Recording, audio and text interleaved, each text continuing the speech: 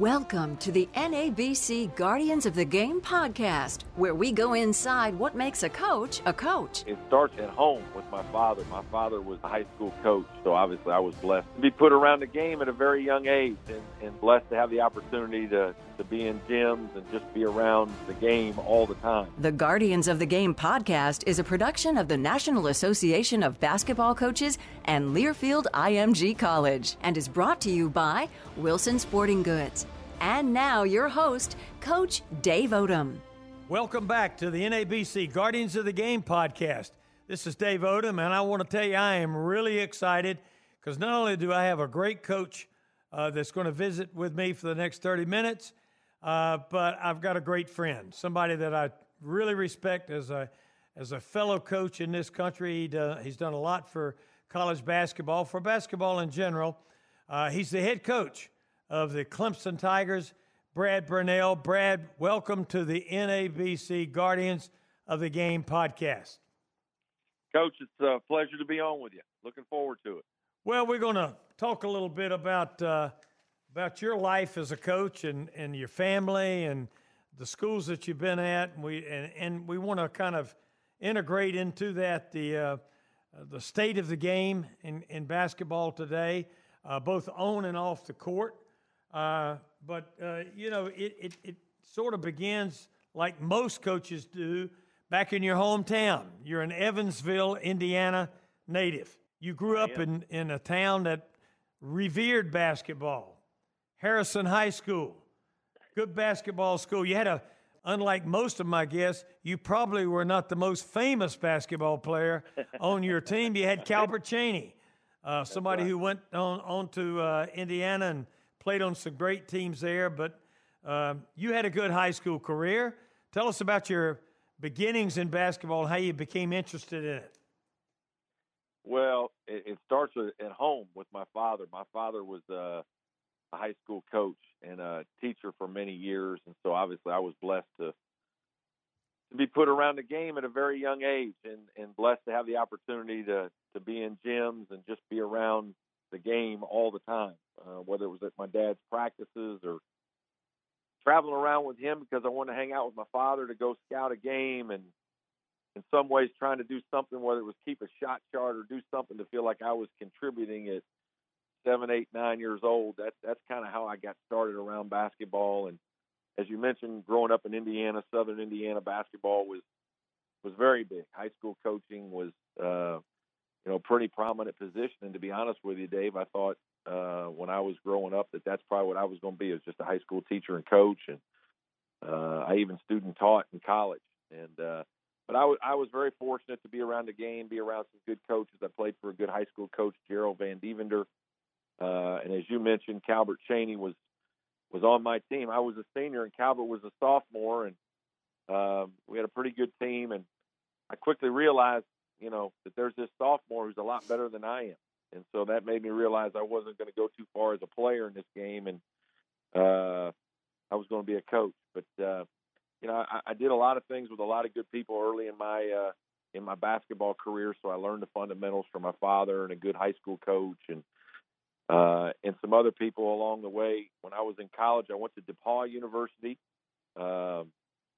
more famously known because of Brad Stevens being a player there several years after I was there. But I played for a great coach named Royce Waltman there, and he was an assistant for Coach Knight at Indiana for 5 years, and so I learned the ins and outs of the motion offense and how to prepare and man-to-man defense, and we had some good teams there. And in the summers, I would come home and I'd work the University of Evansville basketball camp with Jim Cruz, another fellow Coach Knight player and assistant. And so I was just around really good coaches throughout my, adolescence and my high school career and my college career. And so I really felt like I was a step ahead of some folks and that I was taught the game the right way and challenged to learn the game the right way by some very demanding and very knowledgeable coaches. And so that really helped me when I decided to get into coaching. I became a graduate assistant for Coach Cruz at the University of Evansville back in 91, 92. and quickly learned how difficult the coaching business was, and that the NCAA got rid of grad assistants that year in the spring. So I went to the NCAA tournament, had a great experience, and then all of a sudden I lost my job. They weren't going to allow GAs anymore at the Division I level. So I was fortunate. My college coach had then taken a job at the University of Indianapolis, and I went with him as a GA and finished my grad assistantship there 2 years later at the University of Indianapolis. So that's kind of how I got into coaching. Let's stop right there, because it's something that to me was kind of fascinating. I mean, as you know, I grew up in North Carolina. You're in Indiana. And, when I first got my first college coaching job, assistant, I was at Wake Forest under the great Carl Tacey. And he sent me out. He said, look, don't ever bring me anybody that can't shoot. I think I made one mistake in that area the whole time in my 3 years. But he said, look, if you want to find some shooters, you go to Indiana and you go out there for the week of the Indiana State playoffs. I don't know if it's still true or not, Brad, but back in those days, all of the schools came together. The champions came together in all classifications. Is that not true? Is it still true today or not? I think they have classifications now, and they back then they may not have had classifications. I don't think they did. They just played for one state champion. So everybody came together, and it was a spectacle. It's still a pretty big spectacle, but now it's class basketball. They do all come together and play for state championships. It has lost a little bit, maybe, of its luster from the old days, but there's a lot of good things about the new way as well, with more kids getting the opportunity to win and play in state championships and all that. Well, and the other thing that always impressed me is some of the best teams in the state came from the rural areas. It wasn't always Indianapolis or Evansville even, or some of those rural areas. Man, they would come in, and I would go to the schools where they were, and they had these huge gymnasiums. I mean, 6,000, 7,000, 8,000. And you go there on a Tuesday night, the darn thing would be full, and you'd wonder where the people came from. Yeah, sometimes the gyms were bigger than the towns. That's right. And those were the glory days. And I think they still draw reasonably well at certain places. It's changed a little bit now with more games on TV and everything that's going on. But that was how I grew up, and it was a wonderful, wonderful experience. Let's talk a little bit about Royce Waltman. Now, I knew Royce. I guess he went on and became an assistant in Indiana later on. Is that right? Yeah.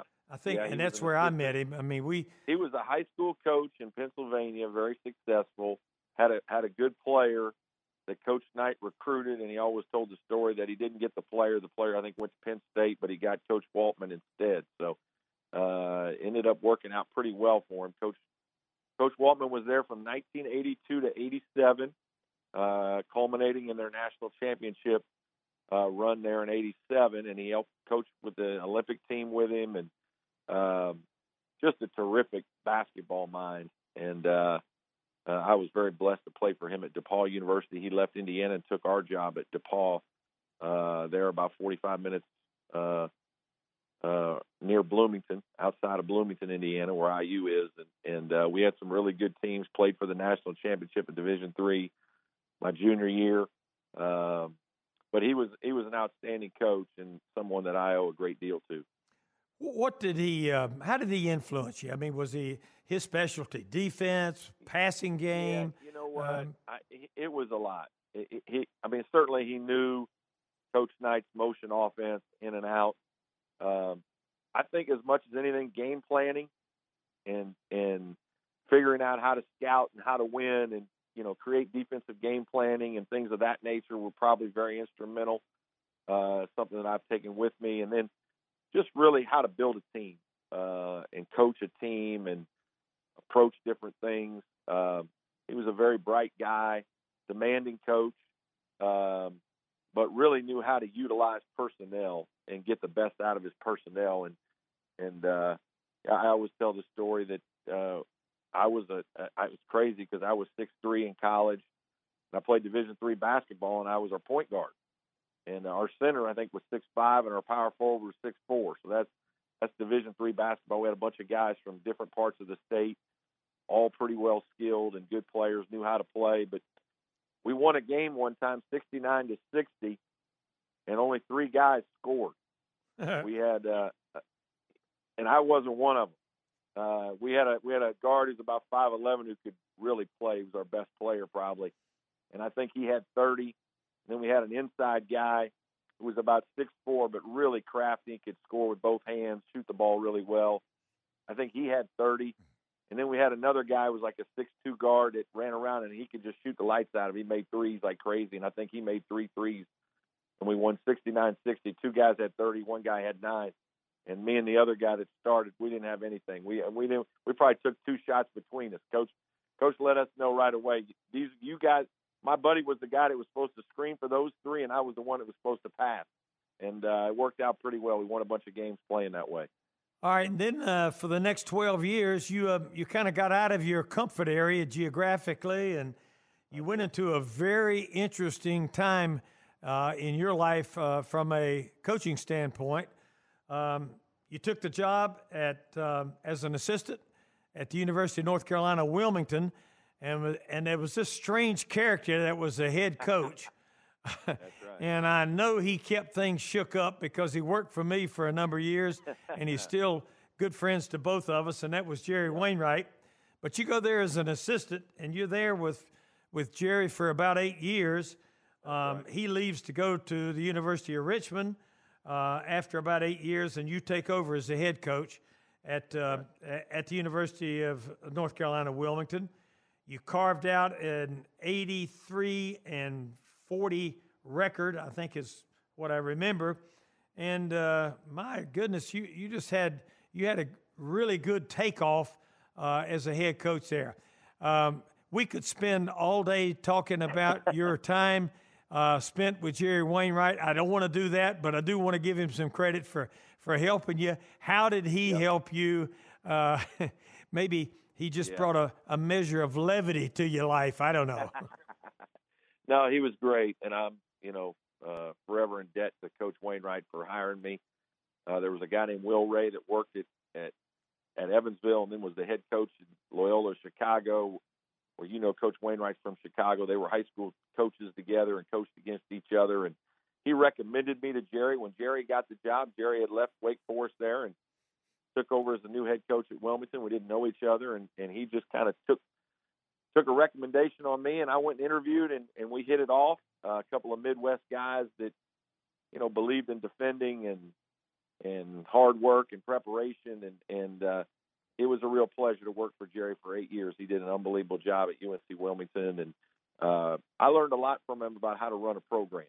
He was really just did an unbelievable job of speaking to our players, of building a culture, of working with boosters to create interest in our program, selling our program, and really making UNCW a terrific place and a good basketball job. We won a couple championships there with him under his leadership, and he just was he was outstanding for me. And he then took the Richmond job, and I was very fortunate to take over for him at UNC Wilmington, and I was left with a very good team. Some guys that I'd recruited, certainly some guys he recruited, and we just it was a very good situation for me, and we had very good teams.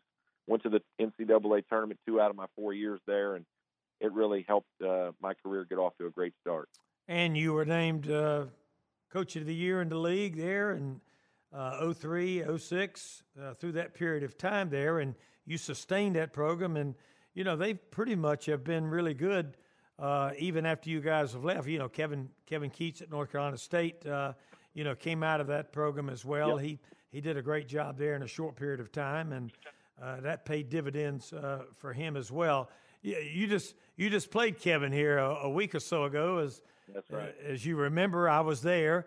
Do you guys exchange any Wilmington stories, or you just wait till you get to ACC time to do that?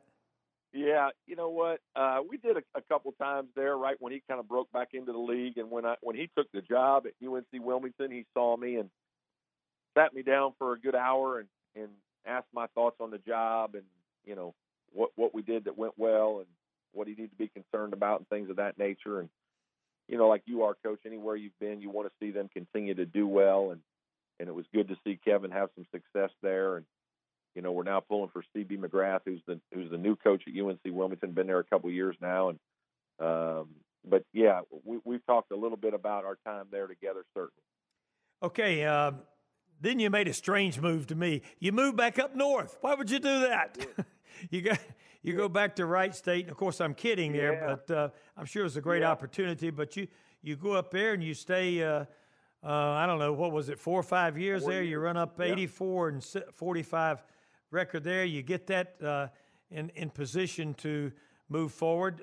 So quickly about the Wright State job and how you experience that. Yeah, it was an interesting time in my life. There had been some administrative changes at Wilmington, and maybe just didn't see eye to eye with a few folks as things were, progressing. And so we got an opportunity to go back towards where I'm from. I went to Dayton, Ohio, and a program that I thought had a chance to do well. And I was very fortunate to take over another pretty good situation. Had a good group of guys. We brought in a couple of really good players and had a lot of success right away. We went to the NCAA tournament, won 20 games for 4 years, and Dayton's a very good basketball town, as you know.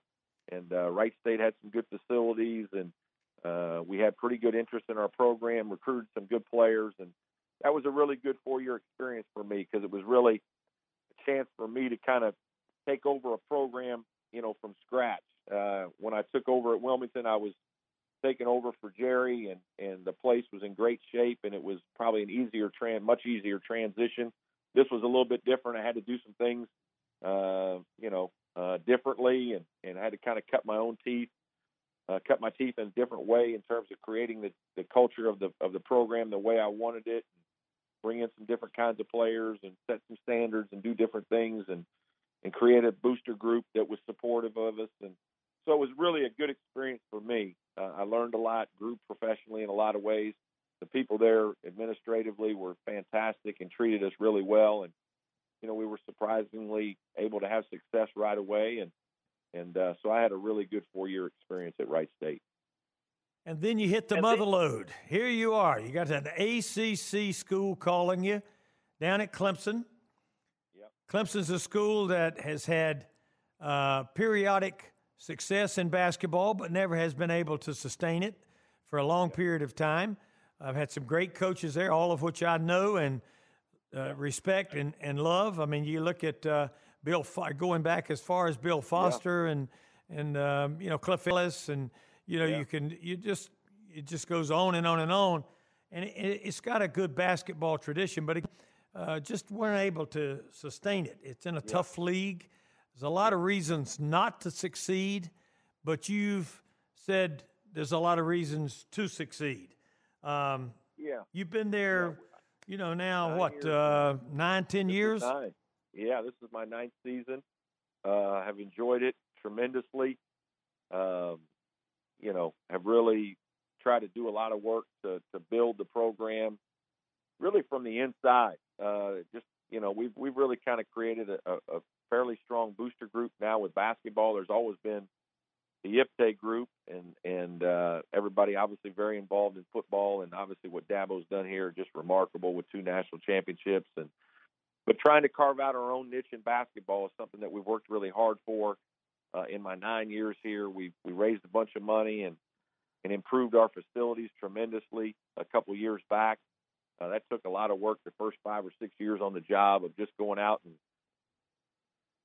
creating some good fellowship and getting some folks to want to support basketball. And I spent a lot of time away from the court and away from recruiting to kind of do that. And I think it's made a big difference in our program here. The last couple of years, we got this beautiful practice facility. We've renovated Little John Coliseum, and hopefully we're starting to see the fruits of some of that labor. Obviously coming off a Sweet 16 season last year where we had a great group of guys that played extremely well. And just trying to build a consistently good program. And as you know, Coach, in an incredibly difficult league, the ACC. But proud of what we've been able to accomplish at Clemson. A lot of good young men have played for me that have done really well, and really feel like we've done some good things to help put the program in a good place. And I have a lot of good administrators that have been very helpful in my journey here and my time here. And family loves living down here. It's a great place.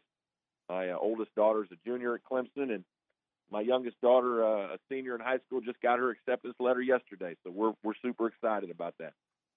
My goodness. As I look at, we're all in. as I look at Clemson as from a professional standpoint, when you go recruiting, there are like 4 areas that I would think that you would be concerned about.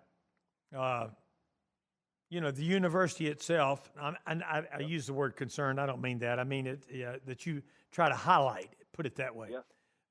One of them is the university. Clemson is a great university. Academically, it's a terrific university. It's one of the 2 biggest universities in the state of South Carolina, and you got a lot to sell there from an academic standpoint. That's one. Geography. Geography's important there because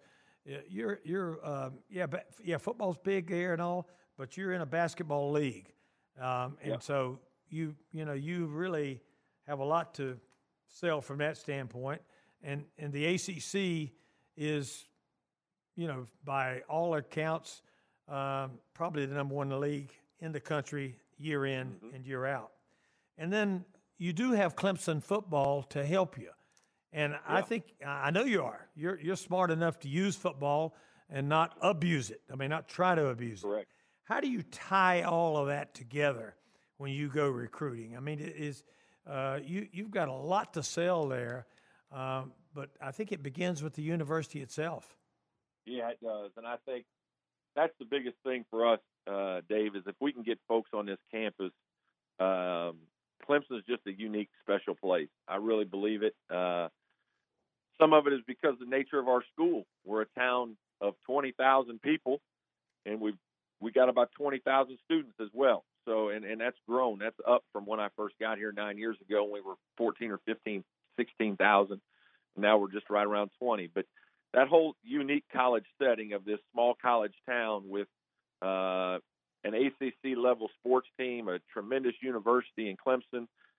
And because of the nature of it, I just think there's a family feel that really lends itself to this place. And the people here are what make Clemson as special as any place is we just have great people. And because we're in this small college town, we see each other more frequently than most. The president of our university sits right behind our bench at games, and you see him around campus, and you see Dabo in town, and you see your history professor and business professor, and so we really have this intimate relationship. People are here to help, and I think when we get folks on campus and they spend some time at Clemson, you really get this family feel that is genuine, and people aren't putting on airs, and I think that's something that really goes a long way for families that want to put their son or daughter in a great environment. And that's one of the reasons that I love it for my family. So that's a great situation. Obviously, the academic component of Clemson is outstanding, and the degree and the value of a degree is incredible. And then, obviously, we play in an unbelievable league, the ACC, which obviously young people want to play against the best. You have tremendous exposure. You're challenged by great coaches, and you get to play in these great venues. And so there's a lot to sell. And as you mentioned, geography, we're in a good place. We're close to Atlanta. We're close to Charlotte. We can get to all different kinds of places. We can get to D.C. and Florida and a bunch of different areas where there's a lot of good players. And so we certainly feel like we have a great opportunity to have a really good program here if we select the right kind of kids that fit what we're trying to do. You got any idea where your president graduated from? It might be Maryland, Baltimore County. Not might be, it is. Let's hear it from Maryland, Baltimore County. That's right. Come on. That's right. Retrievers, right? That's it. When the famous game was held, the next week I was in touch with the president at UMBC, and he said one of the first phone calls he got was from the president of Clemson University, who was prouder than proud that day. Oh, so I just happened to, grad, yeah, and a terrific guy. He's terrific in all. He accounts. loves you. He does. All right, look, I want to push along here because a couple of things I want to get before we got to let you get down to your basketball practice. You got an important phone call from your AD, who I know you like, Dan Radakovich, thought of, on the football committee, and just really does a great job, loves you, loves basketball. You got an important phone call, had an important meeting with him. He awarded you, and you accepted a 6-year contract, $15 million, a lot of money there, which kind of stabilizes the basketball situation and you and your family there. That was important to you, was it not? It was. And it was greatly appreciated because we put a lot of hard work into this place. And as you well know, Dave, you got to do so much behind the scenes. It's not even sometimes recruiting and in basketball. You're trying to build a niche for your program. You're trying to find a group of folks that want to support you. And one of the things when I first got here, we didn't have people sitting courtside. We didn't have club seating. We didn't have, and part of the reason was I don't think they felt like people at Clemson would support it if they set all that stuff up. And so we did a lot of work to create these folks in basketball boosters that really wanted to support basketball. And there's a lot of folks out there that do and do an unbelievable job. And so it's helped create a culture in our program. It's helped us do some special things. We've taken our team to Italy, and 8 years ago, and in a couple years back, we went to Spain, and we've taken boosters with us and just had great experiences. And all that's important because it's allowed us then to ask for more money to build a terrific facility for our program. And as you well know, you got to have those kinds of things to compete. And so I think Dan recognized all that.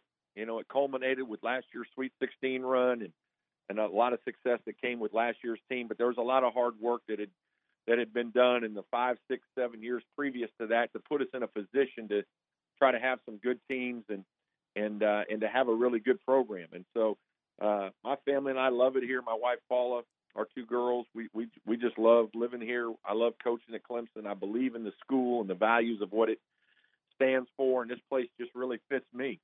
And so to be rewarded with a contract extension was quite an honor for me and something that I'm very proud of and happy about. Brad, I want to spend one time talking about just a moment talking about today's game, the way the game is played. I'm out of it, and of course, just like anybody else, it was always better when I was in it. Now you know how that goes, and so I say that as kind of a I don't know, just to explain the way I'm feeling here. Yeah, but it bothers me. There's so much pick and roll. I don't think coaches teach it. I think they draw it on a board and say, all right, you pick and roll. I don't think they teach it. I don't think they know how to do it. Players don't. Everybody's playing 4 out and 1 in. Everybody's shooting the 3 till they prove they can't. And very few people are playing with low post players. Now, Clemson accepted here. You got the big Thomas kids you're playing inside, and you go to him when you have to have him. Tell me, am I wrong about all of that, or is everybody just just said, look, we're going to imitate the NBA this year? This is what's happening. Well, I do think there is some of that, Coach. I do think that there is some of that imitation and spacing the floor, spreading the floor out, and shooting more threes. And the pick and roll with the spacing is probably one of the more efficient ways to space the floor and shoot threes if you believe in that. I know you're kind of you're more of the power game. Let's run power. Let's punch it into Timmy Duncan. Let's get it into Rodney Rogers. Let's use our size and strength and physicality. And believe me, I love a lot of that part of the game as well. And I was raised to do some of that. And as you mentioned with our young man, Elijah Thomas, we certainly try to get the ball to him a good bit. But I do think that the 3-point shooting is is a big reason why the game has gone to more pick and roll, more spacing. And obviously there's more people taking more threes than ever before. And I think some of that is because the kids growing up these days have grown up shooting the three and probably shoot it better. More kids can shoot the ball better than have in the past. And that's part of the way the game has gone and why coaches are coaching the way they are now. I've got one more thing I want to ask you. I'm doing this because my producer is Michael Serber, and there's nobody more proud of Clemson than is he. He has two questions. He wants to know if you've got a big or what's your favorite Dabo story, and the second thing is who in the world is dressing you now with all these fancy coats you got? Where are you getting all of those things? He loves them. He wants to go down and buy one himself. Well, part of my take for dressing nice comes from my time with Jerry Wainwright. Coach Wainwright was a clothes horse now, and there's no doubt that that's part of his impact on me is making sure that I try to look respectable over there on the sideline. You know, if you can't coach against Coach K and Roy Williams and Jim Boeheim, all those guys on the side, you got to try to look good over there, Coach. It's hard to coach against those guys. Well, you can do both. I've tried to do a little bit of that. You know what? There's not one Dabo story you can have. I will tell you this: he is just what you see. He's a genuine guy, and he's as positive and as anybody you'll meet. His life story is a tremendous one of what he's overcome and what he's done here has just been remarkable. He came about a year when he was the head, got named interim coach after being an assistant here for several years, about a year before me. And so I've kind of watched him grow that program to an unbelievable level. And he just works really hard at it every day. He's about as positive a person as I've ever seen. If you go play golf with him, it's a little frustrating because he takes a practice swing before every shot, and it's like a full practice swing. And God bless him if he doesn't think he's got 93 and we're on the 16th tee, and he's convinced that the 16th hole is going to be the birdie hole. I mean, he's 93 shots do not deter him when he's on the 90, getting ready to hit his 94th on the top of the 16th tee. He thinks that's going to be the best one yet, and it's invariably whatever happens next, the next shot is going to be the best one after that. So he's just an unbelievably positive guy, fun to be around, loves basketball, plays noontime ball, comes to as many of our games as he can, was actually a very good high school basketball player, Coach. He scored a bunch of points over there at Pelham High School, and so he's a good friend and a guy that I have a lot of respect for. Well, that's a great story. So you did have a good Dabo story after all. I want to take just a second in closing to thank everyone for tuning in to the NABC Guardians of the Game podcast and our visit with a real champion. I mean, a real champion, Brad Brownell, the head coach of the Clemson Tigers. Thanks to everyone for being with us. Good luck to you, Brad, and your Tigers for the rest of the season. And for those listening and those that want to know more about the NABC, all you have to do is visit NABC.com.